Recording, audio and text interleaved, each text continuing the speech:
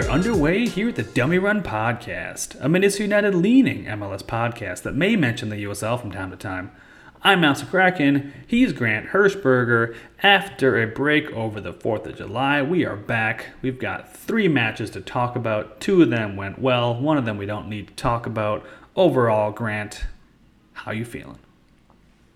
I'm feeling conflicted. I'm feeling confused. I'm feeling lost in the proverbial sauce. I don't know how to feel, right? We had a loss that I guess Alex decided for everybody that we didn't want to talk about. And then 2 wins that were almost carbon copies of each other in the level of early dominance and late clown car failure. So I don't know how to feel about any of this. Alex, how have you processed this? Have you gone out to your little cottage hermitage and just sat looking over the water and meditated over it? Mm-hmm. What are your thoughts?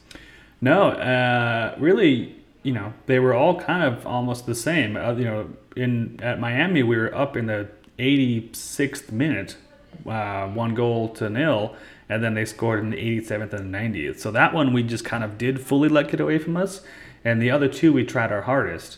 So it's hard to feel like super positive, but as people who pride themselves on being the Positive Spin podcast, I do feel pretty good about it. Some things seem to be clicking a little better. Amaria scoring, Ray's looking hot.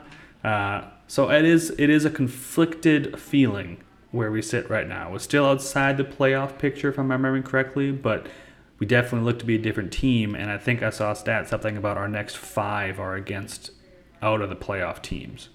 Mm-hmm. I think, I'm going to address one thing really quickly. I don't know if we're the Positive Spin podcast. And we talked about it last time. I mean, it's probably just us or Pod on You Loons being the spin zone. But also we being you and I and also the guys at Pod on You Loons are also more right. So, it is what it is, right? Maybe things aren't as dire as they constantly seem. There's criticisms to be had, absolutely. But I believe... Gosh, I don't remember who posted this, but somebody posted this on Twitter where it was like, we have only played teams, or at least a big stretch of our recent games were against teams that were in the playoffs currently. And so we've been playing good teams on the road. That sucks. That's really difficult. And we're going to play some not as good teams, and I hope we beat up on them. I mean, the first half against LA Galaxy and Real Salt Lake, both teams who are very solid this year, were fantastic. I mean, we just dominated them. Inter Miami, super confusing. Not great. Do we want to talk about this? I know you decided you didn't, but... Well, I mean, it's who knows how far back you want to go back. But Miami is whatever. It's... Well, let's let our viewers or our listeners weigh in. So vote now. Okay, the votes have come in, and Inter Miami has been nixed. We're not going to talk about it. You voted. We got 0 votes there. We also haven't set up that system yet, so that might be why. But whatever. No, I don't know. I mean, whatever. Going down to Miami is always weird. It was late, and I'm sure it was very hot and muggy there. They are they theoretically are a good team, right? Even though they're not maybe doing well, they have good pieces that should be playing better. Whatever. It sucks. But it didn't necessarily... It's one of those games, I don't know. I didn't feel too terribly, dramatic coming out of it because those things happen on the road. They shouldn't, but they do from time to time. But yeah, the whole thing with coming out in the first half and playing very strongly and then just steadily going downhill until you just come skidding across the finish line, hopefully still in the lead, is getting a bit discouraging. And I mean, we do have, injuries and people out. We had, Rosales out on a red card, and obviously Dotson's hurt and Arriaga's been hurt. So in the LA, in the Real Salt Lake game, maybe some of those things are a little bit more understandable. I guess you could say kind of the same thing for the Galaxy game, but overall, right away in the Galaxy game, we're 3 minutes in and Kervin Arriaga gets an ankle injury, which, all injuries considered, I'm really thankful it was a sprain and not something worse, because some people were saying Achilles. I didn't think it looked like an Achilles injury, but I was worried that maybe he had hyperextended his knee or something. I mean, it did not look good right away, and so That was like, what, 3 minutes in that we lost Curvin Arriaga. So, like, already we're dipping into the depth right away with that LA Galaxy game. Yeah, I thought it was his Achilles. That was very early on in the game. I'm trying to see if I can look at the sub. Yeah, the 5th minute, Rosales came in. So that was very early, and that obviously hurt us. But yeah, let's just start with the Galaxy game. We're kind of wandering here. Do we ever not wander? At the Galaxy on a Wednesday night, right? This is a Wednesday night game. Arriaga goes down injured early, looking very bleak. I thought it was his Achilles, just the way he landed and the way he kind of was. One of those things like when he first landed, it looked like he was like confused as to what hurt, which I just kind of, I don't know. I always just like associate with Achilles. I don't know why. 9th minute. Well, you have an Achilles professional on the line right now. So who's that? Me. Why is that? Well, you didn't know I ruptured my Achilles. Oh, okay. So what did it feel like when you did that? Well, all right. Were you confused? Buckle up. If you do not like conversations of pain, I would skip forward about a minute 45 here. Oh, with you telling the story, it's going to be more like 5, It's probably 2 minutes 36. Yeah, there we go. Okay, so I was playing, you can all guess it, lacrosse, and went from a dead stop to a full sprint. And the first thing you know about Achilles injuries is that anyone who calls them Achilles should get a wedgie. The second thing you know about Achilles injuries is that you hear it. So I actually had people surrounding me going, was that sound your leg? Because what it sounds like is 2 very firm pieces of plastic being slapped together. It's a loud bap sound. Super loud. You can hear it, which was one of the worst parts. What's interesting, Alex, is that it is momentarily the worst pain you've ever felt in your life for like a second, 1 second, and then it goes away. You actually don't feel anything after that. Yeah. So what it feels like more is an impact. What I thought happened was, and this won't track with most of you, but I'm just going to go ahead and power through anyways because that's how I do it. I was on the face-off wing. I was going to go run for the ball, and so I went from a dead stop to a sprint. There's a person right next to me also competing for the ball. I thought the person had wound up and just baseball swung at my leg. It feels like an impact, not like you would think a tear feels like. It feels like somebody punches you with a baseball bat, so not punches, but you get it. And then I got up and my leg was just limp, like it just flip-flops around, right? You know it right away. There's no question that it's a Achilles rupture. You hear it, you see it. Some of you guys who are basketball fans will remember a couple years back, Kevin Durant rupturing his Achilles in the NBA Finals, and you could see it happen in slow motion, which was right after I did mine, so that was like traumatic to see that. My friends were like, oh, that's what happened to you, and I was like, don't show me. But I still watched it. Anyways, when I saw Curvin Arriaga fall, I didn't assume Achilles only because what would have triggered it would have been landing and overcompensating like on your tippy toes. You know what I'm saying? You have to activate that calf muscle for the Achilles to be ruptured. So when he landed on his leg, pretty straight-legged, I assumed that probably wasn't it. You get Achilles injuries more by pushing off. Basketball, it happens a lot. Soccer, lacrosse. See, it's funny. Whatever. All the things that you're saying why you didn't think, those are like, I thought that those things did happen. Like, I felt like he kind of came down weird, like on his, like, on the balls of his feet. And maybe that, like, I thought he did. And then to your point, and maybe this is where I got that idea from you telling me the story before, because it does actually sound familiar now. He, like, came down, like, looked around right away. Like, he thought someone, like, had stepped on him or something. Mm-hmm. And he said the same thing. He said he thought it was an Achilles. So I wasn't totally on an island. I'm not a medical professional. I'm just speaking from personal anecdotes and my own trauma to past. So it is what it is, right? Either way, glad to hear it's just an ankle. Sounds like Yes. it's like rolled pretty good, but not even like broken. So How much time do you think that was? 2 minutes? I wish I had checked. I should have really. That would have been checked. funny. You should have put the timer on. Yeah, we'll have to go back and check that. So that's the 5th minute. Emmanuel Reynoso scores a banger in the 9th minute. off of his left, I believe, right? Wouldn't that have been his left? Because I curled in to the far corner. Great from him. And this kind of rolls into the next game as well, which we can talk about in a minute.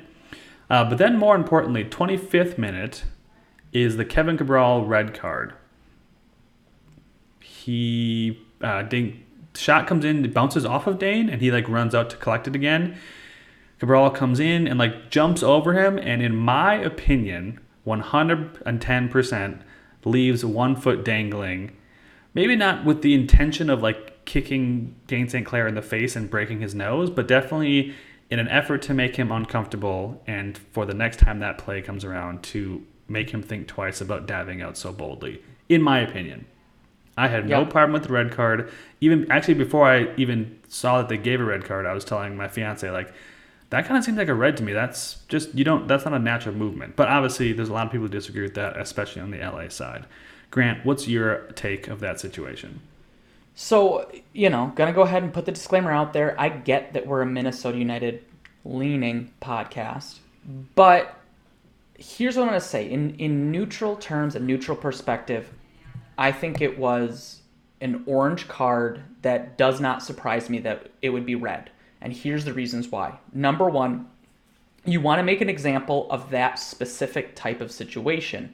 Now, when I say make an example, it's not like PRO referees are all that consistent. So that's the unfortunate part, is who knows if it'll actually be taken as like the example of what should happen. But frequently, there will be 50-50 balls in a soccer game, for sure. In this situation, it wasn't exactly 50-50. The ball had hit Dane. I don't know if it was in the chest or arms, but it had bounced out a little bit. Dane very much had the ball. I know Kevin Cabral was running, and so I understand that to change direction and speed, that is difficult on a full tilt. That being said, if the goalie already is kind of going on top of the ball, I'm okay if you want to try to challenge for it, but you have to have an exit plan one way or another. And your exit plan has to include, all right, well, if I'm going to go straight at him, I need to be able to lift my legs all the way up. The precedent you set by allowing that to be a yellow is that if there's a 50-50 ball early in the game, you can go ahead and, I'm doing air quotes here, brush the goalkeeper in the head with your foot early in the game, like you're saying, make him uncomfortable, and not get a red card for it. And if you're trying to protect players, keep an eye out for their health, etc., it is my opinion that if this is not a 50-50 ball, Dane's already got it, you're sprinting, you either have to really get your legs up or you have to go around him. Just in the last game, Franco Fragapane ran at the goalkeeper and then pulled back because he didn't have the advantage. Now, he wasn't running with as much momentum, but the point being is he made the decision, I can't get any closer, I just saw what happened to Kevin Cabral. So I'm not surprised it's a red. If you're asking me, should it be a red? I think you have to make that a red, because if it's a yellow, the precedent is, all right, you get one free, air quotes here, scrape of the goalkeeper if he goes face first, and we all know that goalkeepers get a little extra protection. That's just what it is. Yeah. So, yeah, that's my thoughts on it. I'm not surprised it's a red. Non-Loons fan opinion, I'm not... I think it's good that that's a red. You have to protect players, especially vulnerable players who are throwing their faces at foot level. Yeah. Yeah, I mean, I think if it had been a yellow card, I wouldn't be like up in arms about it, but I definitely think it's a fair red because, to your point, I don't think it wasn't a 50-50 ball. Like, Dane was getting there. And when you watch the way he jumps, the 1 foot comes up, and the second foot like starts to come up and then just stops and like kind of hangs there. And I mean, to my point, like purposefully like limp or like purposefully soft, right? Like it didn't look like he just had like a trailing leg that like he forgot or like misjudged how high it was and it hit Dane in the head. Like it was purposefully placed there not to hurt Dane, but to kind of ruffle his feathers, right? And again, when it's not a 50-50 ball, I don't think you should necessarily let that be part of the game. Exactly. You set a precedent, and that's not a precedent we want to set. So that's the 25th minute, and they're already a man down. Franco Fragapane scores a great half volley off of another early Kamal Lawrence cross, which is something that I think I've already talked about before that I really like that he brought to this team.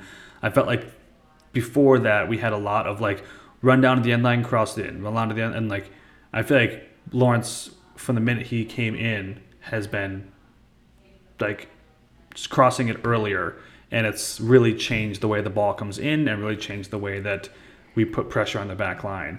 And it was a fantastic finish from Franco Fragapane, who both in this game and I think into the RSL game had like many more missed opportunities that were significantly easier.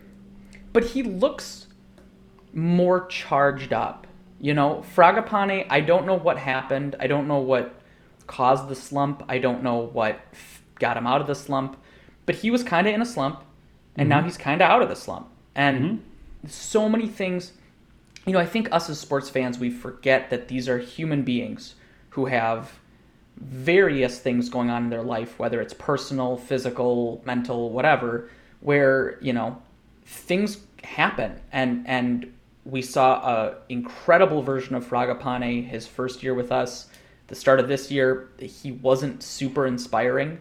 These last two games, and honestly, I think, unless I'm misremembering, he looked better in the Inter Miami game, even though he wasn't, you know, doing great. But he looked improved in the Miami game, and then I think he looked good in the Salt Lake and Galaxy game. And, you know, that's great. We really need that, you know? Yeah. Yeah, he definitely seems to be coming around and bringing a lot more to the table than he was. He still has these kind of inexcusable maybe, moments that are just like, what was that? I think it was this game when he had a chance to close out the game, or maybe it was I think it was the Galaxy game, and running down the field and just like kind of passed it to the goalie. And he opened his hips like very early. It was obviously what he was going to do, and just kind of passed it to the goalie, and almost ended up, you know, costing us the game because that was our chance to put it away. Costing us the game is not the way to say that. But a definite missed opportunity. But yeah, then there are some things that are looking much better, and there's much more of that like just aggression and like fury around the net that I think we saw before he came and early on when he showed up. So that's good to see again. And then just a quick 6 minutes later, Reynoso gets his second off of a dynamite assist from Bongi, and we go into halftime 3-0 up. You pointed out on Twitter that Bongi is our assist leader. Is that still correct? It is now at this point a tie between him and Reynoso. But not a bad place to be when Reynoso's starting every game and Bongi's a sub. So, yeah, he's now tied for most assists on the Loons. This last game against Salt Lake and also the LA Galaxy game, he is so close to a goal, Bongi. I mean, just like, which game was it where he got that volley? I think it was against Real Salt Lake. Oh my gosh, that should have been a goal. That was dynamite. Yeah. Really good strike on the ball, great placement by him, good positioning. I mean, he's putting the game together, and that's the thing I think I'm the most excited about. Bango Kule Fangwane, which I think I'm saying it correct. Nice, yeah, I think so too. I've been practicing it. Is that you can actually kind of see him getting better each game. Like, you can see him being more structured on the ball. You can see him being more intentional about some of his runs. He's less of a freestylist, although he has creativity that I don't think we have with other players. I'm pumped about him. I really do think that was such a good pickup, and he will continue to be a good player. You can tell that he just creates when he's out there. Even if he's not scoring the goals, he's creating. Yeah, I mean, it has to just be a matter of time, right? Like, he's in all the right spots. And it's nice to see, despite being frustrated and being so close, he's not just like firing every time he gets a chance. I mean, like, that pass to Reynoso was kind of like make the extra pass type of movement, and it was ended up being just a layup for Reynoso.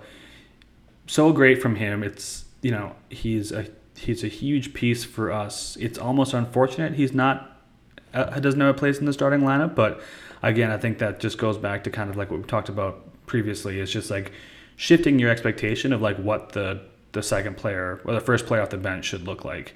And he is definitely someone who is going to get starts. Maybe he's even, I'm sure vying for a starting position, obviously, and pushing the whole team forward. Bongi is somebody who has definitely impressed us in his limited roles. I've seen a few people asking or tweeting or messaging or whatever, does he deserve to start? Alex, do you have an opinion? Do you have a thought? Well, I mean, that question is, yeah, right? Like, yeah, he deserves to start. Like, he's doing great, but like, you don't always get what you deserve in life and especially in sport. Like, Robin Lod also deserves to start. Franco Fragapane also deserves to start. So, like, which one of them is most deserving to start? I honestly don't even know that I could say. I think that Bongi definitely like is still young and is still raw and like he's making the most of his moments, but like has never been put, since that one game when he started and was like clearly out of his element. I think we tried to start him on like the left side or something weird. Like he hasn't had a moment that I came away from like, oh man, I hope that didn't like, rock the boat too much. So I'm really happy with him getting chances here and there, some starts, some coming at 60th minutes. He's making an impact. If some guy needs a rest, he definitely, and like, let's just keep building that momentum. So that's kind of more my point of view versus like, does he deserve to start? Does Robin deserve to start? I feel like I'm happy with what we're getting from him in this situation, and I don't feel like it's putting him in a position where he's likely to fail. Mm-hmm. I think that I would echo pretty much everything you just said. I think he's really got a good situation right now. He can continue to learn, grow, develop, etc. And then we're continuing to build a consistency with Lod and Fragapane on the wings. And so I think he's an excellent substitution, and I think he will eventually be a very high-level MLS player, in my personal opinion. And I mean that complimentary. I think MLS is better than people expect, and I think Bongi will be a high-level MLS player. But I don't think we need to force him into a starting role just yet. I think he's got moments where it makes a lot of sense for him to come in at the 60th minute, like you're saying. Another player who's been under the microscope for a little bit and then also now on the pedestal, the good pedestal, is Reynoso. I know a lot of people earlier in the year were talking about, Reynoso is, forcing too many things. He's doing things that, are wasteful with the ball. After these last two games, Alex, what do we think of Mr. Emmanuel Reynoso?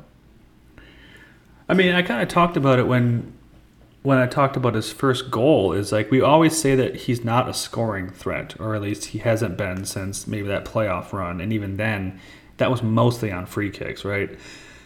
And I kind of think that I thought that just wasn't his bag, and to an extent, I still think it's not. But when he scored that 2 goals in the Galaxy game, I believe it was after that comment. And again, I'm getting my games kind of confused because it's been like Father's Day and then like 2 basically around the 4th of July. So I've done a lot of phone watching recently.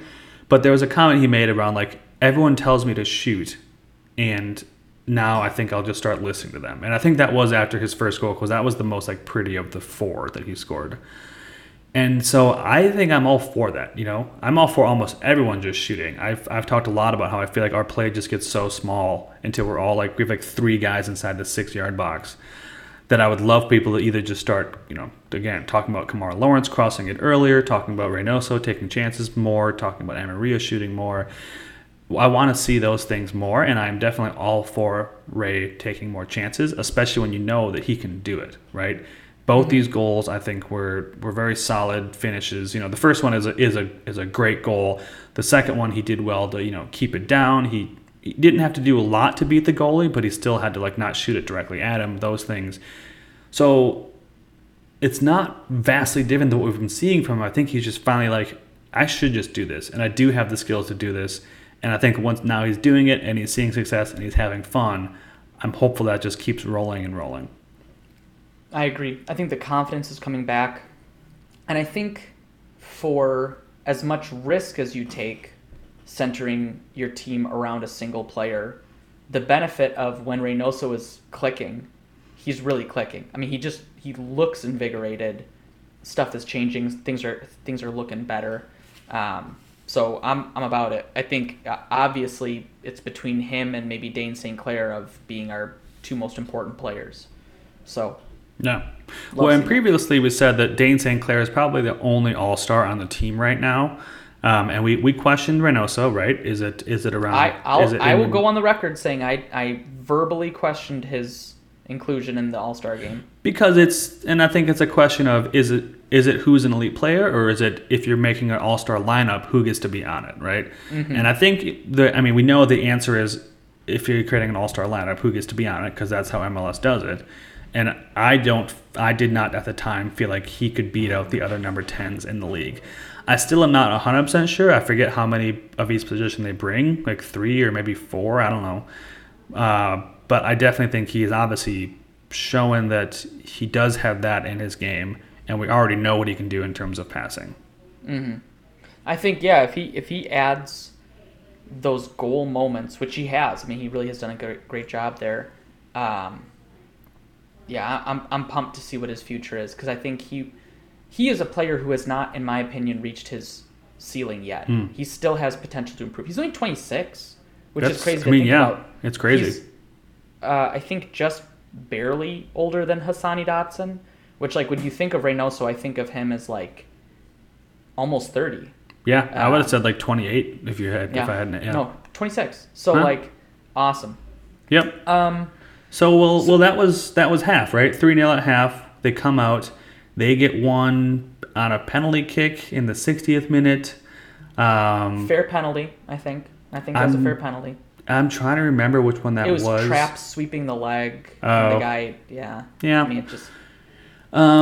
Sure, whatever. They make, 3 more subs in around the 70th minute. Abu Danladi comes in for Emmanuel Reynoso in the 75th minute, which I guess I'm okay with in terms of taking Emmanuel Reynoso off. Abu Danladi, man, he has been... I mean, coming in, I think that when we signed Abu Danladi, a lot of people said, like, oh, this is our next striker. And I think you and I were early on saying, like, okay, that's obviously now what's happening. Like, basically took a flyer on him. We know he has the skills. Let's see what happens. I was expecting a much different Abu Danladi than we've seen. And I mean, this was, he hadn't played. He got in 1 minute in Inter Miami, and then 1 minute, or got 9 minutes in NYCFC, and then a couple, handful. He has not been playing much. And when he has played, it hasn't looked great. Where are you at? I was about to ask, what was the Abu Danladi you were expecting to see? I don't even really know. I don't know that it was like I was expecting to see him. I think I knew, listen, rookie year, there was a great player in there. He got injured, and then the way I remember it, he got like he had mental issues around the fear of being injured. Yeah. And that led to either more injuries or more, perceived injuries. He bounced around the league a bit, and I think he saw some success in Nashville, and I was excited to, I guess he didn't bounce around the league. He went to Nashville.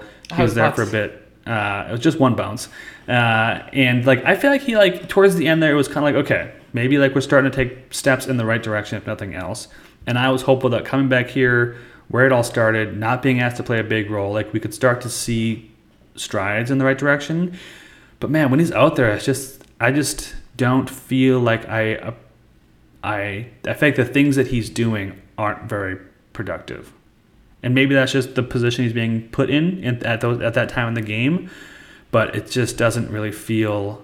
Some of my excitement is worn off as to what he may be, and I feel more confident that this is just kind of what he is. I am exactly in the same boat, which is unsurprising because we started a podcast because we agree, not because we disagree. But I also think I just don't want to see him at winger anymore. I really don't think he provides any effort defensively at all, which is probably, for me, I absolutely understand, you're a starter and you're trying to conserve a little bit of energy in certain moments. Okay, I get it. But, you're coming on with 9 minutes left. You better chase down a loose ball. You need to chase it down. That's basically your only role right now. That's your only role. Just run. Is you need to possess the ball. If you lose it, go get it back. It's super frustrating that, for whatever reason, he just doesn't think he needs to do anything defensively. And I'm not trying to assassinate his character here, but you see it over and over and over again where he does not do anything defensively to the point where it's getting a little ridiculous. Right.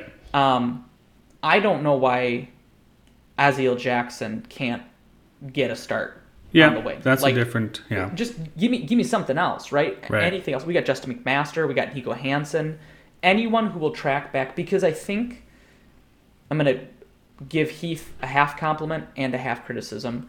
I think Heath has done better of, okay, we're up by a few goals. We can't just put only defensive players in. We got to put some offensive players who can continue to press the ball forward and, possess the ball on the opponent's side of the field. Heath's downside is that he continues to play Dunlawdy, who's just an absolute liability defensively. I mean, he really does. Which is weird because he's not like a hothead. He seems like a good guy. Like he wants to be a team player. Does he just not understand? Does he just is there just that aspect of the game he just hasn't fully grasped and doesn't understand where he needs? I mean, I forget which game it was, but there was a point where Boxall and Trapp or something were just screaming at him after they put out a fire. You have to stop letting that guy get that much space, or you can't let him, you have to track back, whatever the situation was. They were just screaming at him. And I just you don't see Abu Dunlawdy as I'm not doing it, it's not my role, someone else has got to do it, whatever, yada, yada, yada. So is it just that he just can't add that part to his game? He doesn't get it? I wonder if, and this is 100% speculative, but I wonder if to some degree he is a little bit hesitant to engage physically because of his prior injuries. Yeah. And so to take the ball away, you're going to have to put your hip on somebody. You're going to have to move your knees, move your legs in more aggressive physical senses than you would maybe just sprinting straight forward, straight back. And so I don't know if that's part of it, if it's the mental thing of he's afraid to go play defense and maybe re-injure himself. I'm trying to give him the benefit of the doubt here because, best case scenario, he's afraid. Worst case scenario, he's just lazy, which if he's lazy, we got to stop playing him. I think Nico Hansen has been screaming for a start at this point. Not a start, excuse me, an appearance as a sub. Well, I think he was getting close, and then he hurt himself in the Open Cup game. And it sounds like he is at least back doing some training this week, so that's good because he's been looking great on the 2 team, obviously. I mean, maybe obviously, but then even in that Open Cup game, he was, I think he's playing very well. So I would think that, we know that Heath has a soft spot for Dunlawdy, but looking at playing time, it would seem even some of that is beginning to wear off. But I mean, there's somewhere in there, there's still a lot of skill. So I really do hope that he can sort it out. Then the 90th minute plus 3, they score their second. And then in the 94th minute, Joseph Rosales gets his first red card. At the final whistle, Douglas Costa elbows Joseph Rosales pretty clearly in the head. And Rosales goes down at first, making sure that the ref saw contact. And then, kind of a mini explosion in the mind. And he gets up and goes and pushes Douglas Costa. I always want to say Acosta, just Costa. Getting him a second yellow, I believe, which I actually thought it was a red. Well, he did accost him. So. Yeah, there you go. A second yellow, getting him a red. Douglas Costa did end up getting a straight red after they reviewed it, well after the game had already wrapped up. Not great but I mean, not necessarily surprising from, a kid. They're going to do that. They're going to get overheated and, he's only 21 years old. Make a mistake, but otherwise a very strong game from him up to that point. But especially knowing that we were without Dotson and Arriaga, that was not the time for him to do that. Yeah, I think it's really unfortunate, but I have a hard time criticizing Rosales because I think in the heat of the moment, it's easy to be from us viewers' perspective, be oh, don't do it because next game we're going to need you. Well, yeah, right. That's not what he's thinking. Some dude just elbowed him in the back of the head as the game was ending for no reason. It was just such a dumb elbow I don't know if there was something that happened earlier that made Douglas Costa hate Rosales for some reason, or like didn't like him. I don't know. I don't get it. But that was a clear red. It was such a stupid foul by Costa, and then Rosales reacts right away, and it's like, yeah, I don't approve of it, but like I can't really say honestly that I would have done anything differently. We have hindsight, and yes, in hindsight, you wouldn't have done it, but probably neither would have Rosales. In momentary instinct, yeah, I would have shoved a guy if he elbows me in the head. Like, right? No thanks, man. I feel like he probably, and honestly, I still think he probably could have gotten off without a yellow there. Like, clearly the guy elbowed him. He didn't like go over and punch him. Like, whatever, a little shoving. It wasn't that bad of a shove. I didn't think it was something that they needed to get involved in. Whatever. It's a second yellow, so I guess, it wasn't obviously it's not like a straight red or anything, but still unfortunate. But yeah, honestly, I don't blame him that much either. I mean, I love how Ted Uncle decided that he was going to take control of the game in the 90th minute. Now is when I'm going to make sure everyone behaves. Like, all right. Oh, Ted. What do you think of Ted? I think he's fine. I think he's not near... I mean, everyone hates refs and they gravitate towards refs who have slighted their team. And a lot of times it will be, in my opinion, like if you were the other team, you don't really care that much, right? So you remember certain refs. I think Ted Uncle is okay. He's an okay ref. He's not great. I think he sometimes makes very confusing decisions. I also think he tends to make kind of like clear makeup calls where you're like, okay, you're definitely calling this because you're sorry you called this other thing. Yeah. But whatever. I don't think, in my opinion, there's almost never, at least in Major League Soccer, there's almost never been a situation where a ref fully and completely took control of a game. Yes, a red card early, 25 minutes in, that is different. But I don't think he's wrong in that call. I think you can't go for a ball that a goalkeeper has and kick him in the head and just be like, all right, well, it's a yellow. Yeah. It's not a warning. Yeah. So I think I tend to like refs who are really bad. I tend to think of as bad. And as long as you're not like really bad, I'm usually like, okay. I think of them as like good. Like I've never had a problem with Ted Uncle. There's another guy who kind of looks like Ted Uncle, like another like older kind of like balding white guy. And there's one other guy whom I was like, okay, good. This guy's solid. I saw a lot of people like, oh, classic Ted Uncle. And I was like, I don't know that I've ever felt that way about him. But whatever. Something we didn't talk about necessarily, which I think happened before this game, was Adrien Hunou officially gone.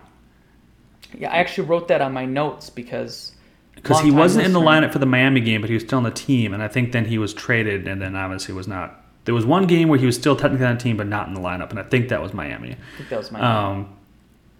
Thoughts? I mean, how much time do we have? Well, we've got all the time we want to, man. I think it's... I'm editing this one, right? Yep. All right, so I'm not going to swear. I think that it's BS. I think it. So whoever was in charge of deciding to sign Adrien Hunou signed him trying to make him a pure number 9 striker, which he was clearly somewhat uncomfortable doing. And so we gave up on him, right? It's ridiculous. It's ridiculous to sign a player to a new league, especially a league that, like, we have all kind of acknowledged MLS sometimes takes a year or a season to get acclimated to. So he comes in his first year, his quote-unquote bad year, he scores 7 goals. That's not that bad. Is it $5 million DP good? No, but you give a guy a moment to get acclimated. Chicharito scored 0 goals his first year for LA Galaxy. 0. And like, how much did he cost? $10 million? More than Hunou. I don't know. Yeah. Or was he a free agent? I'm actually... it was expensive. I don't know. They're paying him a lot of money. Either way, they're paying him a lot of money. Salaries especially. So you get this guy, he scores 7 goals. 7 goals was more than all of our strikers scored combined in 2020. Okay, so like he's better than Fernando Adi, he's better than Aaron Schoenfeld, he's better than all these different guys. He's had more success, right? Kai Kamara. And then once we give him half of a season to get acclimated, and this half a season is without Reynoso for a number of games, it's without Robin Lod for a number of games, it's without Franco Fragapane for a number of games. So all these different things not helping him, and then we get all these guys back, we get an off season under his belt, and immediately Adrian Heath goes, he's not my guy. I think that is BS. I'm trying hard not to swear because I don't want to have to go back and edit these things out. But I think that's a huge miss by Heath. I think that, in my personal opinion, and we had posted the poll asking if Adrien Hunou would have started all of the games this year, how many goals would he have had? That was 16 games in, I believe. I think he has 6 goals. I think he has 5-6 goals, which would have been, at this point in time, tied with Lod for second, and that's fine. And he gets maybe 6 more goals, and you end the season with 12 or something. It's not perfect, but I also think, I don't know. I think we mismanaged that terribly. I think Adrian Heath had a good player that he just refused to give him any benefit of the doubt, and he got this year a total of 126 MLS minutes. That's ridiculous, dude. This guy immediately got signed by a Ligue 1 team over in France. Right away. That's how you know he's not bad. Anyone who says Hunou is bad, you're just wrong. I'm going to go ahead and say that. I think Heath messed up on this one. That's how I feel. No, it totally is. I mean, it's I don't know, inexcusable. It's ridiculous. It's bullshit, whatever you want to say. You're editing that one, so I can say that. Oh, dang it. Because, yes, the only thing that I know for sure is that it's not Adrien Hunou's fault. It's either, Heath and the staffing fault for bringing in a guy who didn't fit the system you wanted to play. Apparently, we looked at him for years. I mean, Jerome Thiesson know who he was because even when he was playing, we were already talking about Hunou. So you've been looking at this guy for years, and at no point you weren't like, well, wait a minute, he likes to play in a 2-striker system, and we're playing in a 1-striker system. Should we not bring him in?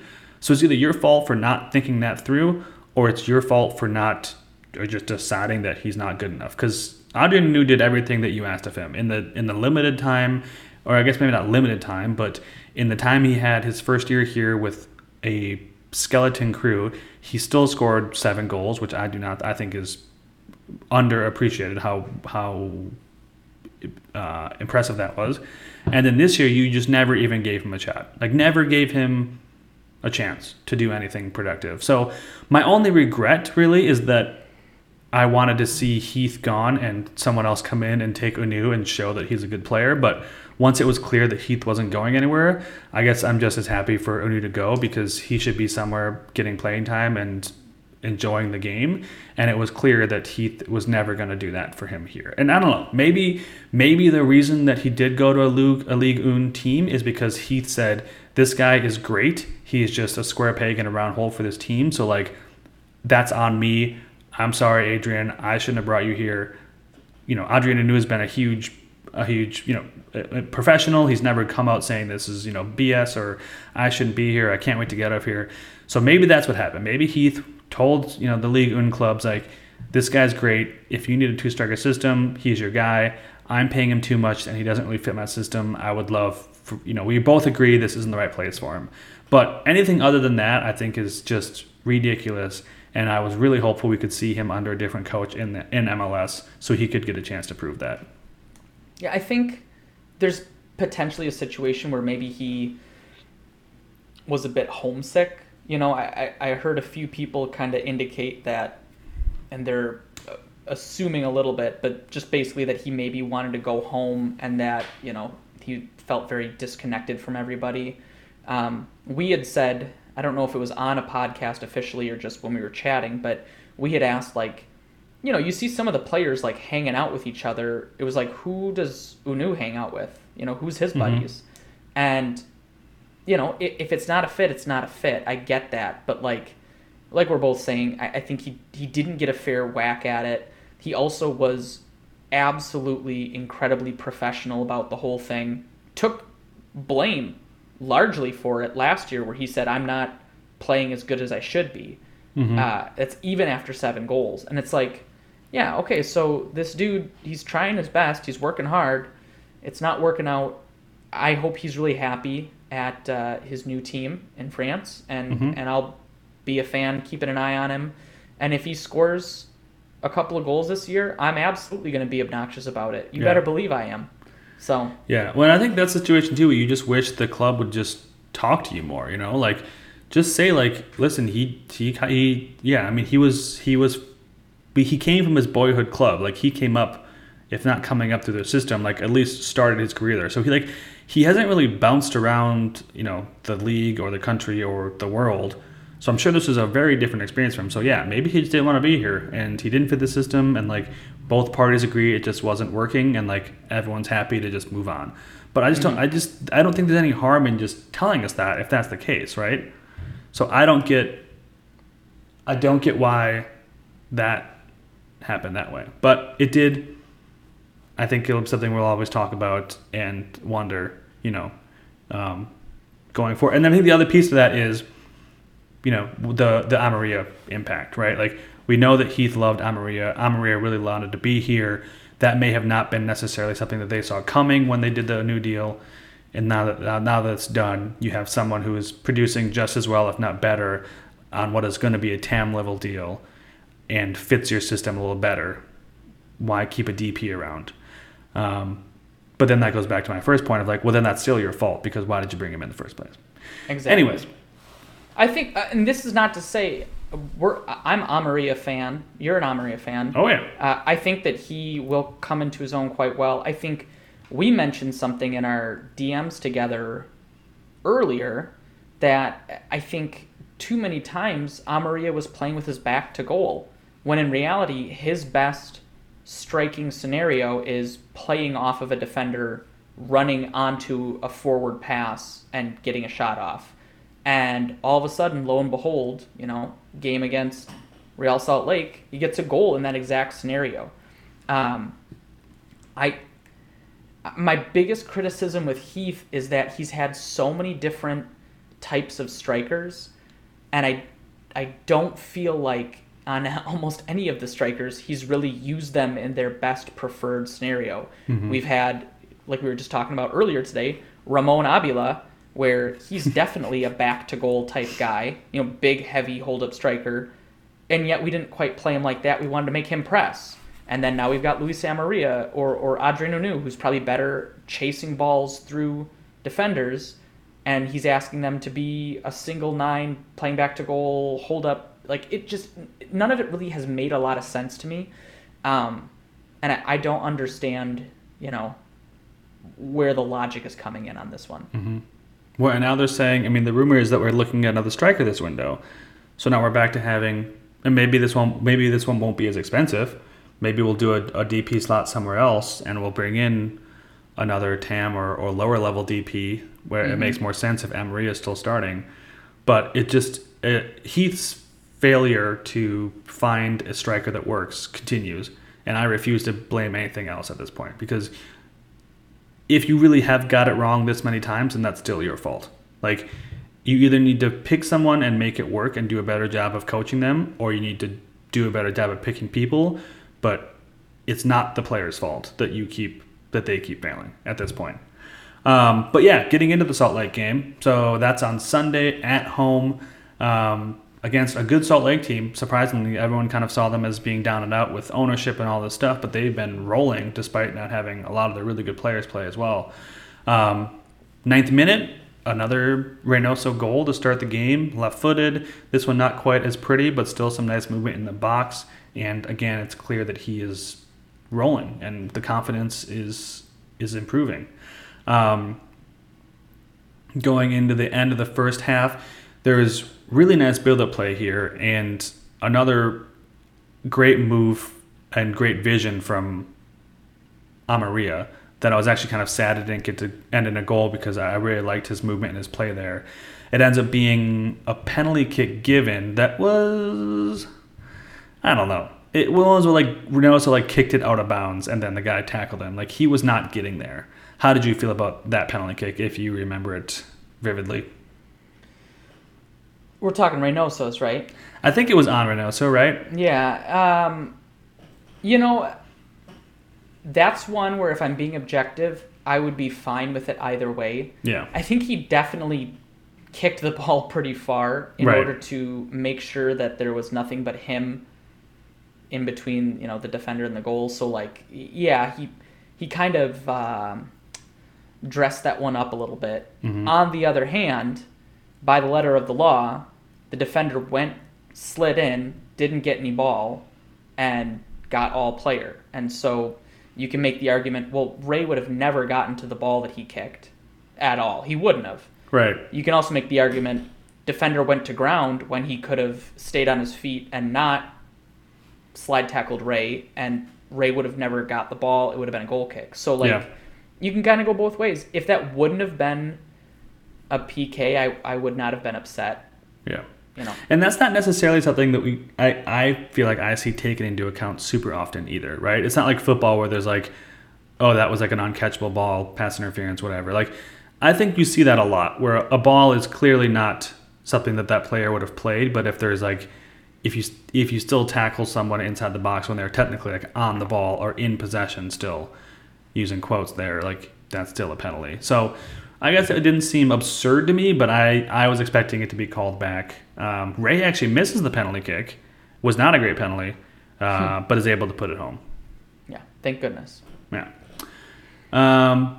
All right, that Luis Amarilla goal in the 61st minute, it's a great through ball by Ray, but mostly the thing that, and you kind of touched on this, like previously I had been talking with you and David, I think, about like when we're coming down, or I said on the podcast, like when we're coming down the field, I feel like we're all just like jogging, like looking back at Ray, like you want me to go here, you want me to go here, and like I think I shared a clip of like the LAFC goal where like as soon as Vela got on the ball, Orengo or whoever it was like just like started sprinting at the back line, and Vela ended up finding him, and he was through on a goal. And like I said, like I feel like I just want more of that from Amarilla. Maybe it's not even every time, just like at a certain point in the games, just run at the back line. Ray is a tremendous player.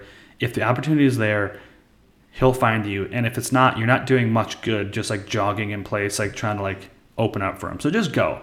And I think this was a situation where he did that. Ray had the ball in not necessarily what was like an obviously dangerous position, and Amarilla just like started running at space towards the back line and ended up with a perfect through ball. I mean, it was a perfect through ball from Ray, but that's what I'm saying. Ray will do that.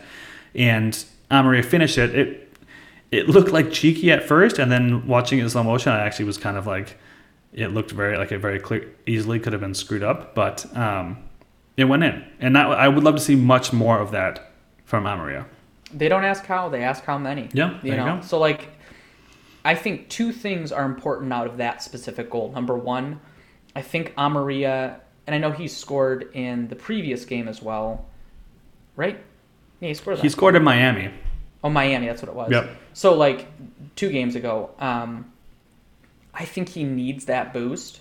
I think scoring is very much a mental game, so that's great. And then I think building that chemistry of, like, if it works, do it again. So if trying to have Amarilla, like, holding up play isn't working, but him running, in between defenders is working, then I think Reynoso and him are going to start to build that chemistry right there. And then from there, when more attention gets paid to, an Amarilla, that opens up space for a Lud or a Fragapane. And that's the kind of stuff that we really want to see. So love seeing that.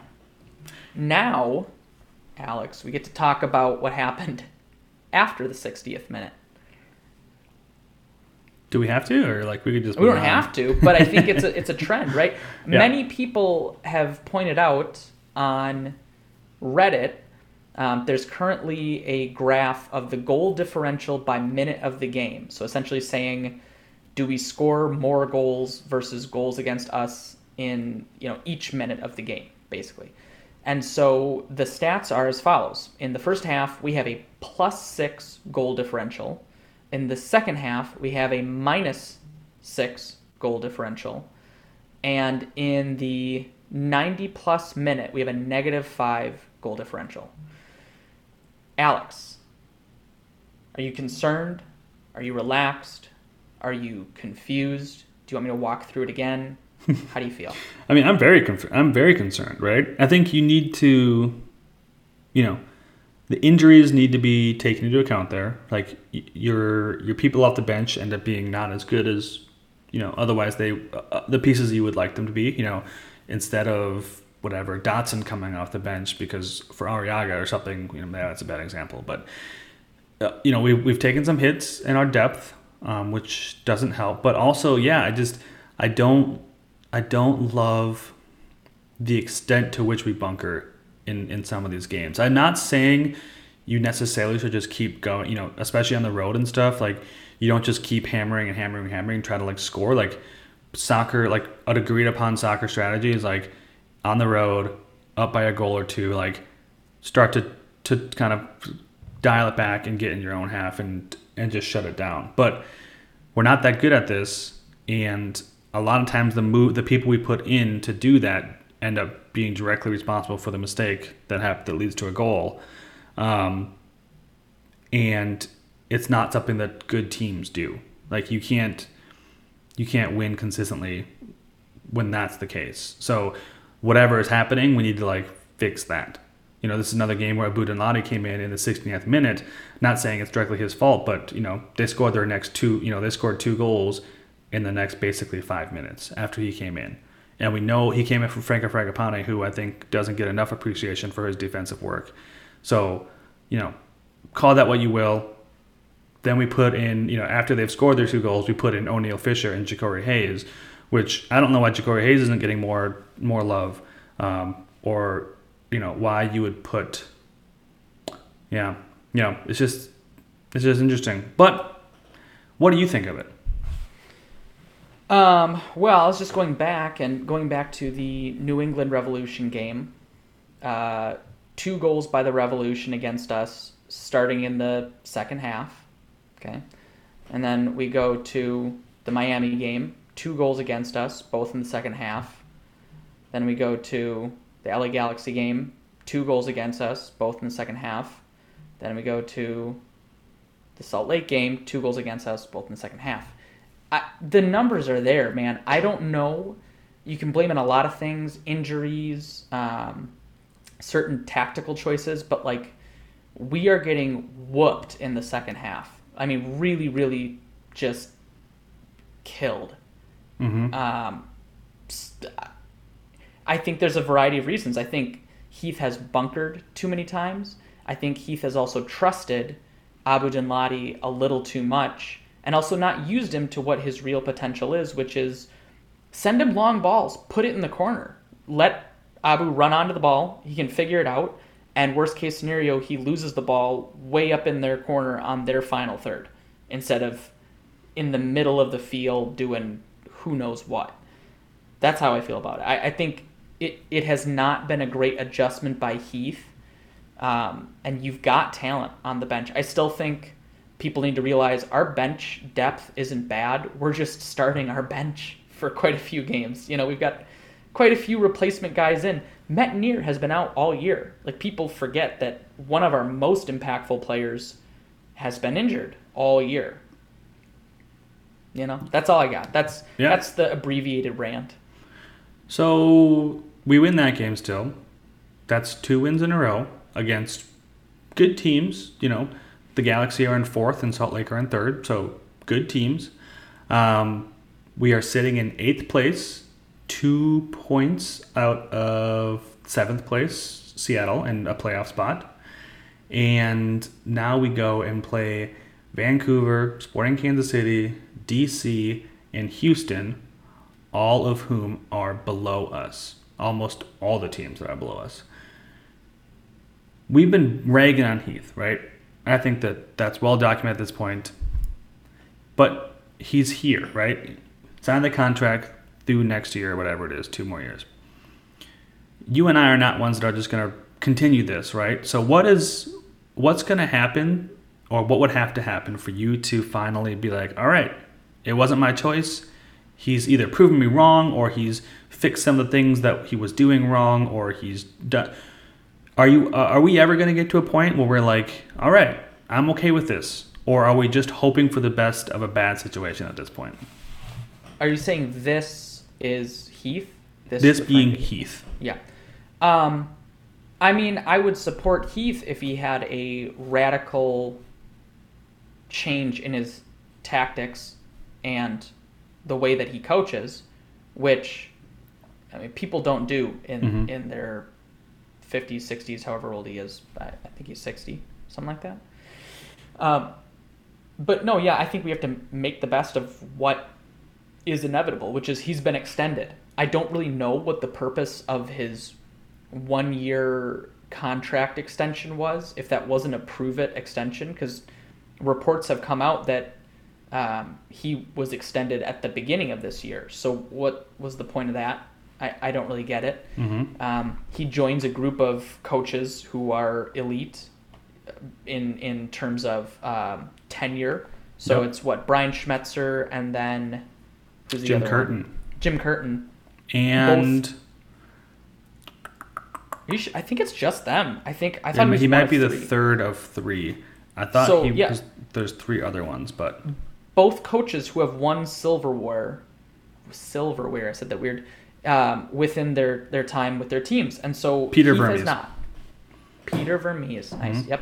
So it's like you, and I believe Peter Vermees as well. Right? Oh yeah. He's also So you're looking at that like, okay, so he doesn't match up. Are we afraid of what happens if we break up? Maybe, but like that, you got to be a little more ambitious. And I think many fans piled on Heath right away. You and I were stoutly Heath in because it's like you got to give the guy a chance, right? The lineup is bad. There's a lot of different circumstances that explain why we haven't been getting good results. And then now he's had 6 full years, and he's still kind of at the same spot he was in 2019, which you got to at least show me some forward progress. Right? We had to have won a U.S. Open Cup or really make a deep dive. And yes, I get that we were in the Western Conference Final, but to me, for Heath, the bar should have been the MLS Cup Final. We should have been at least at the MLS Cup. And again, they don't give you a trophy for being at the MLS Cup. You still have to win it. But I'm biding my time at this point. I love this team, and I will continue to watch. Although if you're listening, Minnesota United front office, I will pirate it if I have to. Actually, I'm very thankful that Apple TV or whatever is going to make things a lot easier. No blackouts makes my life a lot easier. But yeah, I don't know. I'm assuming you're in a similar boat because we talk about this all day, every day. But go ahead and tell me if anything's developed recently. Yeah. No, I mean, I don't want to be the guy who's just like, well, everything's terrible for the next 2 years. And like, even if we start playing well, I'm just like, nope, I already said it's terrible and I will not see it any other way. And, the reason that Heath's deal was delayed because like he didn't want to delay it or he didn't want to announce it until he got his coaching staff signed on as well. Like you hear these little things where like he sounds like a nice guy. I've met him. He's a nice guy. I have nothing against him. Like I would love to be wrong about Heath. I would love for him or someone to come out and be like, you know why Hunou didn't play? Because he didn't want to be here and his head was totally out of it. You know why we're not doing better at the end of the game? Because so-and-so has their head up their ass and like they won't do what I tell them to do and they're laying the whole team down. You know why? This is like, have all these things that we've been putting on Heath be proved that like that's not what's going on. We know about the Darwin Quintero thing, right? We know why he didn't play in the Open Cup final, and it's a story that a lot of people miss and they think, oh well, Heath is just being a jerk. So maybe there's a lot of those stories out there that we're just not privy to. Maybe Raheem Edwards was just a jerk and was like mouthing off in practice and wouldn't do sprints at the end. Who knows? We don't know. It's with every year and with every failed whatever, that feels less and less likely. But I just think that like, I still hope that that's the case. And I don't know if success, just winning games will ever get me there in terms of like, okay, because we've been worse than this before and I did not feel nearly as negative about the team as I do right now. It's not even necessarily about like the results. It's just about like, this just doesn't feel to be going like it's going anywhere. And even when we win games, it's still just like, that was not good. And It's the hope that kills you, man. I didn't feel that way even when we were at our worst. And I guess, sure, that was like early MLS, like everything is new and shiny and exciting. But I still think it just at least felt like, okay, we're going to get this guy and that's really going to help because we know this guy wasn't great or like we were kind of missing this piece. And now it's just like we've been doing that. We've been getting pieces. This guy comes in and you don't play him and then you trade him and he does great. So what's the plan? So I really want to be pro Heath. I want him to prove me wrong, and I want to get to a place where I'm truly just excited about this team, even with Heath in the future. But I honestly don't know what formula will make me feel that way.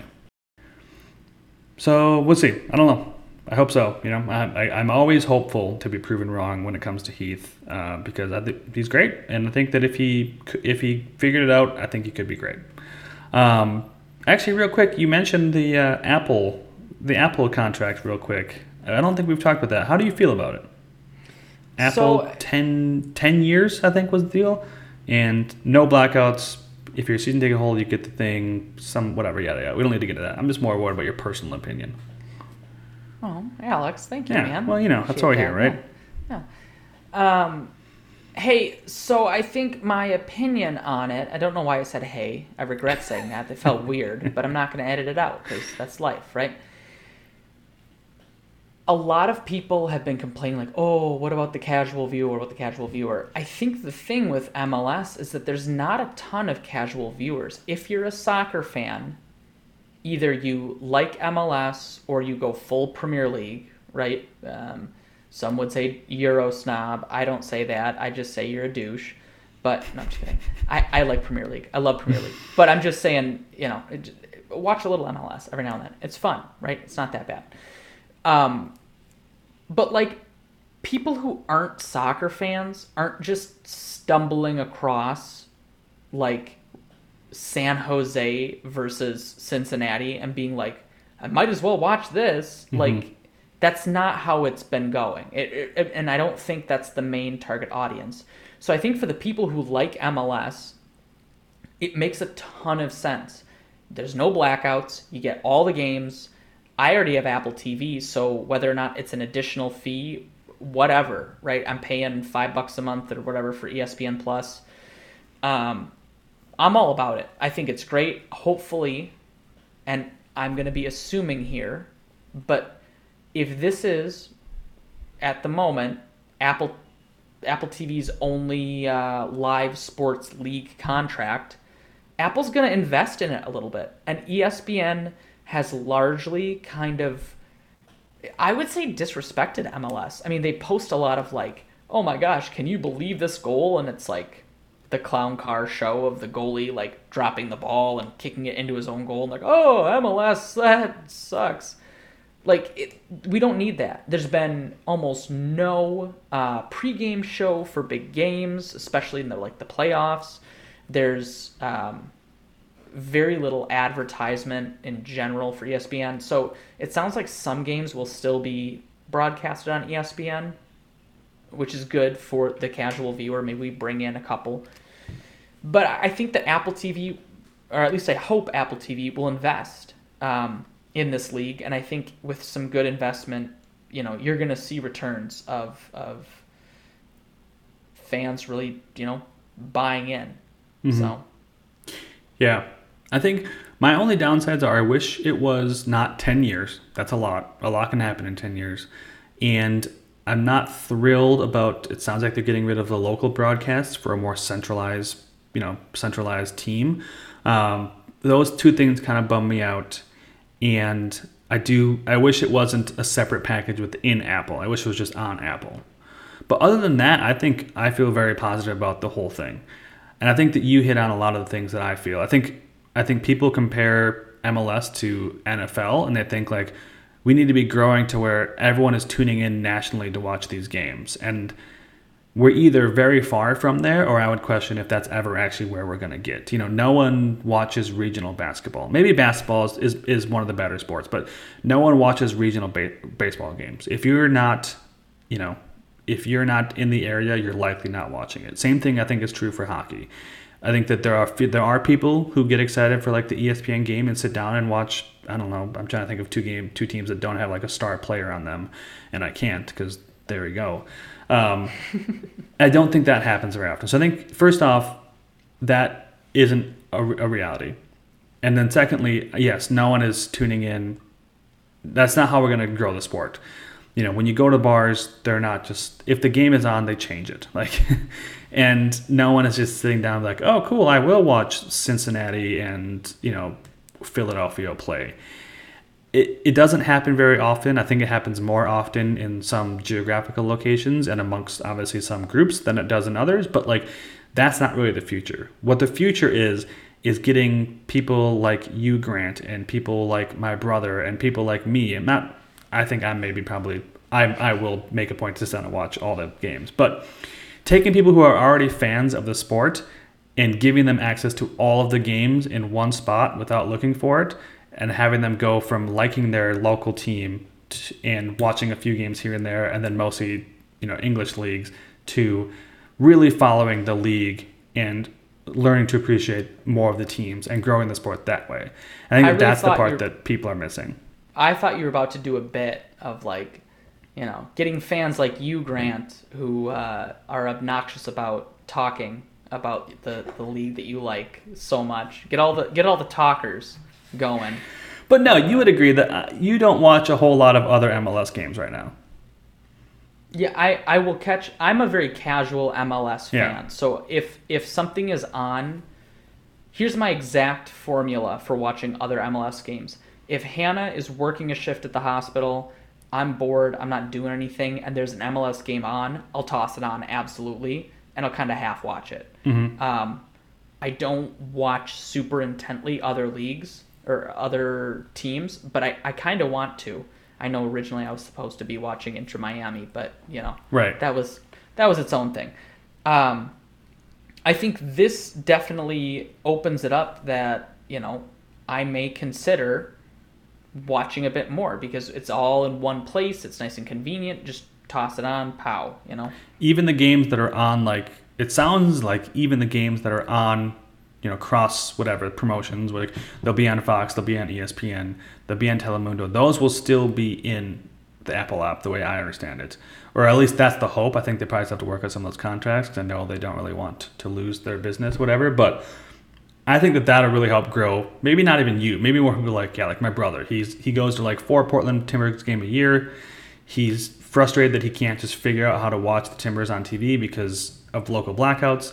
And if he just had a place he always knew he could go watch them, maybe then after that game's over, he does end up going and watching the next game that's on. Whereas even though in the ESPN app, theoretically they are still all there right now, or at least most of them are there, it's just not something that people are in the mindset of doing because that's not when they go to watch their local team. So in this situation, they're used to going to the Apple app to watch their local team.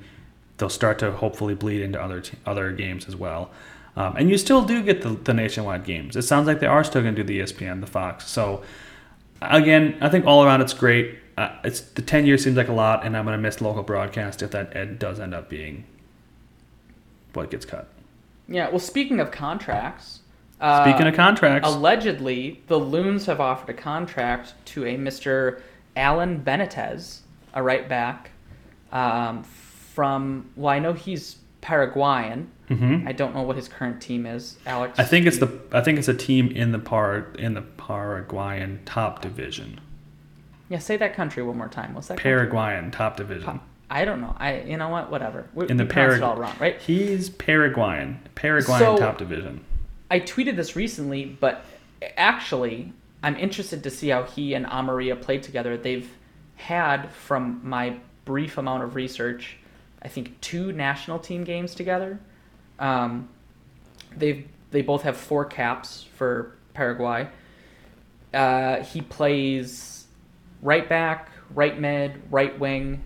So it seems like he could be a very forward-moving right back, which sounds like that's the end of the Metnier era in Minnesota, which I am accepting of, but I mean, it sucks, man. Metnier is honestly far and away one of my favorite players of the Loons.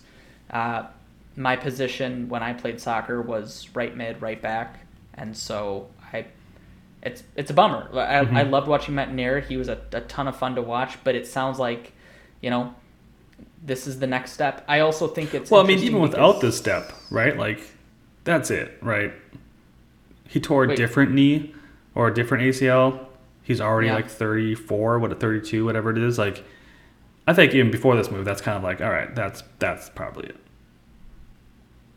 Yeah, and then plus, you got DJ Taylor playing well, but like apparently it's not good enough to merit consistent time. So I don't know. I don't know. Who knows? This looks. I mean, yeah. It's, obviously, I think that's a big piece for us. I hope it comes through. It sounds like it's. At this point, the people are talking about it who don't usually talk about it if it doesn't happen, and I don't know anything about him. I don't know anything about the Paraguayan top division, but he looks good. He looks big. He looks fast. So let's do it. Yeah, I heard. I was searching around a bit, and it sounds like he is in Minnesota right now. Okay. As we speak. Yeah, good. like he's signing the contract. Because I think the transfer window opens tomorrow, which every time I think I understand the transfer window less. Like, I thought you could only make moves during the transfer window, but then people are just signing people at random. So I don't understand the transfer window. I know someone will probably reply to me and explain the transfer window, and I'll learn it for like the next 3 months, and then I'll forget about it again. Yeah, just going based off of, our perennial shout out to Blake, Siam007 on Twitter, who has a Y-Scout account and frequently shares it with us, which love that, right? Thank you, Blake. Appreciate that. But Blake sent us over the Google Doc analysis for Y-Scout of Alan Benitez. And at least in his league, he is top 10 in successful offensive duels, which would indicate to me that this guy, brings the ball forward quite often. He's also top 10. He's number 6 in the league for dribbles and top 3 for passes and completed pass accuracy. So he's number 11th for crosses. I mean, we're seeing a guy who you can take it with a grain of salt. I know Paraguay, maybe the league is, who knows, right, what to expect out of that league. But we're seeing, he's number 2 for progressive runs in the league. Long story short, he is up there in regards to a right back for somebody who's going to move the ball forward. He's going to make some good passes. He's going to be both defensively minded and offensively minded, which is exactly what Matt Nair was for us. And so with him and Kamar Lawrence, I think that's a really nice pairing. So I'm pumped to see what he can bring. It sounds like he's 28, so good age, very young, very young. All of his best years still ahead of him, yeah? All of his best years still ahead. Not feeling the impending, march of death coming. Anyways, so the other rumor, Alex didn't like that last joke because he is already 30. So. No, I'm already 31, dude. You are? Gosh, yeah. You look so young. You look 30. Yep, I wouldn't guess a day over 30. Yep. There's Andres Romero, who is a central midfielder who can also play some winger or attacking midfielder. We are scouting him out, and I believe he is 20 or 21, so he might be in the under 22 DP slot option. But yeah, we've got. I understand that one a little bit less. Like, I guess because he's like, you have to fill those U22 slots, whatever they are. So maybe he's like a future.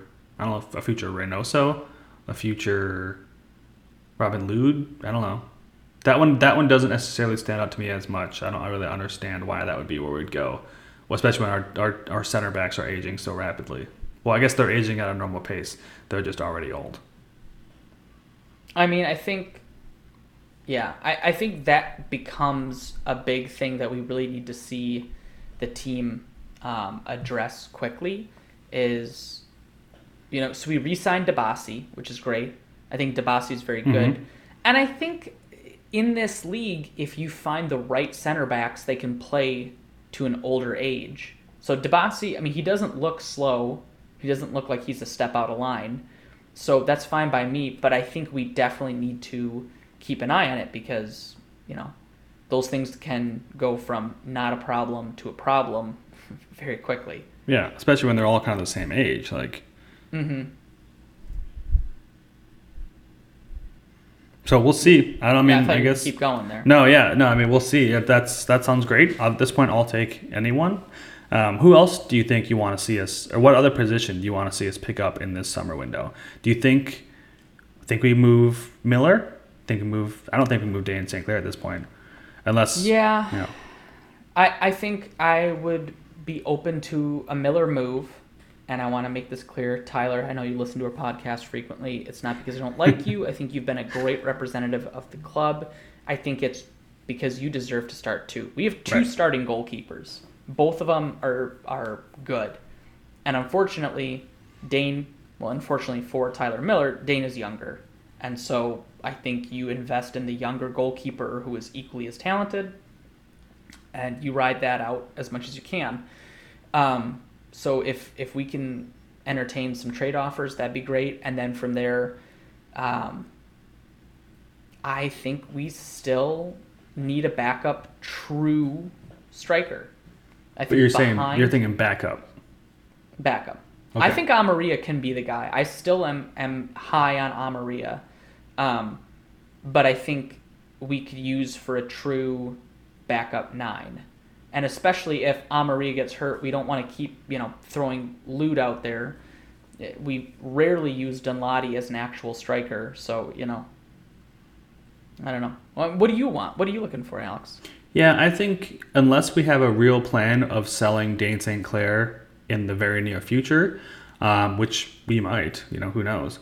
I think I would like to see Miller go this window because we have gaps that we need to fill. I agree. We don't have we at least need someone who's pushing Amaria for the 9. If we went someone over him, I don't think I would be super upset. Which, I mean, it sounds like we're getting ourselves right back into where we were with Hunou, but I think if Amaria's a TAM and we have a more low level more low level DP who's playing 80% of the time, and then the TAM striker comes in the other 20. I don't know if that's like an absurd setup, but I think maybe a lower level number 9 makes sense, or someone maybe more at his level. And I want to see us shore up our defense, which it sounds like we are, and I would hope that part of that, maybe we start looking at a center back. I honestly don't know. It's hard for me,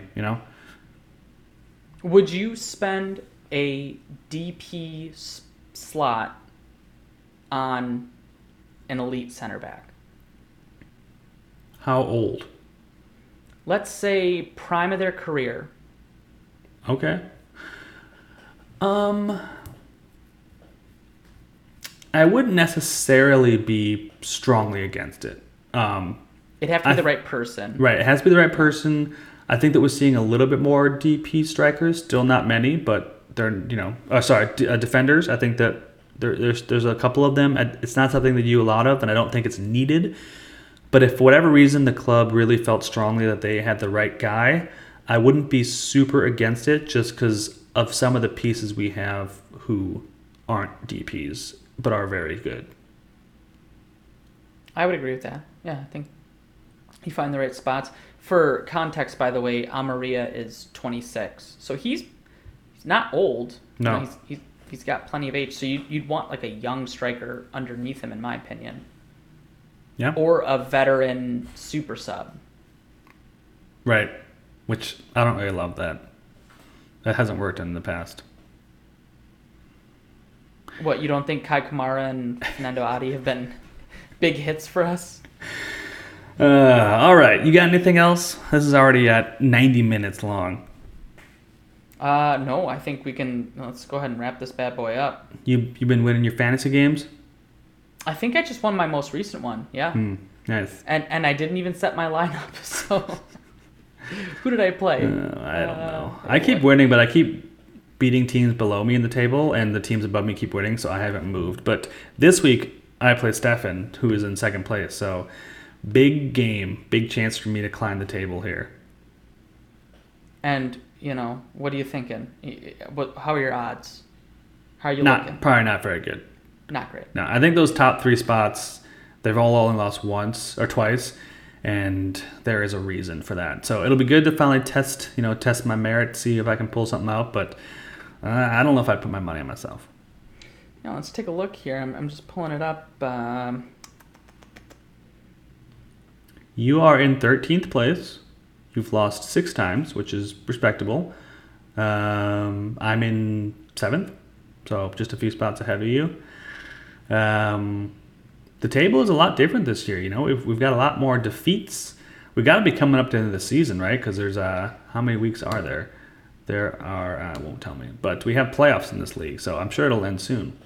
You know what I like? I really like that we don't have a single undefeated team. Last year, I think it was Ari who was just like steamrolling everyone. Yes. Ari, I don't know if you took like a step back, but continue to do what you're doing right now because you're doing great. I mean, 13-3, you're doing great, but it's not fun when no one can beat anyone. So we've got some good, just like MLS, right? There's no Liverpools, there's no Man Cities, there's parity to the league here, and we've got Loon Asylum in first, Robin Lude, Prince of Thieves in second, Lasso Special in third, The Name is Ari, that's Ari, in fourth, and then fifth, the Michigan Loon.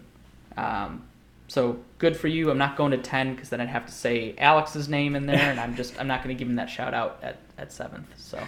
And we've got 9 weeks left, so I guess there's still a good chunk of time to make up your ground. Plenty of time for some upsets. Plenty if of you time. haven't been setting your lineup, start setting your lineup. Yep. And if you have been and you're losing, I don't know what to tell you. All right. Wrap this thing? Yeah, let's wrap it. Well, if you're still here, thanks for listening. This weekend, we play Friday night, so that's exciting. It's rivalry week, but we play the heated rivals of Vancouver Whitecaps. Not super much, but hopefully that's a game we win and continue to climb the table. Yeah, I think, let's keep the goals rolling, and let's plug whatever weird gaps we have apparently in the second half defense. So who knows? All right. But as always, Alex, go Loons. Go. No, I'm gonna say it. You say it. Okay, you go and then I'll go. Okay. Okay. Go. Go Alex. As go. Go Loons. Go Loons. Go All Loons. right. Nailed it.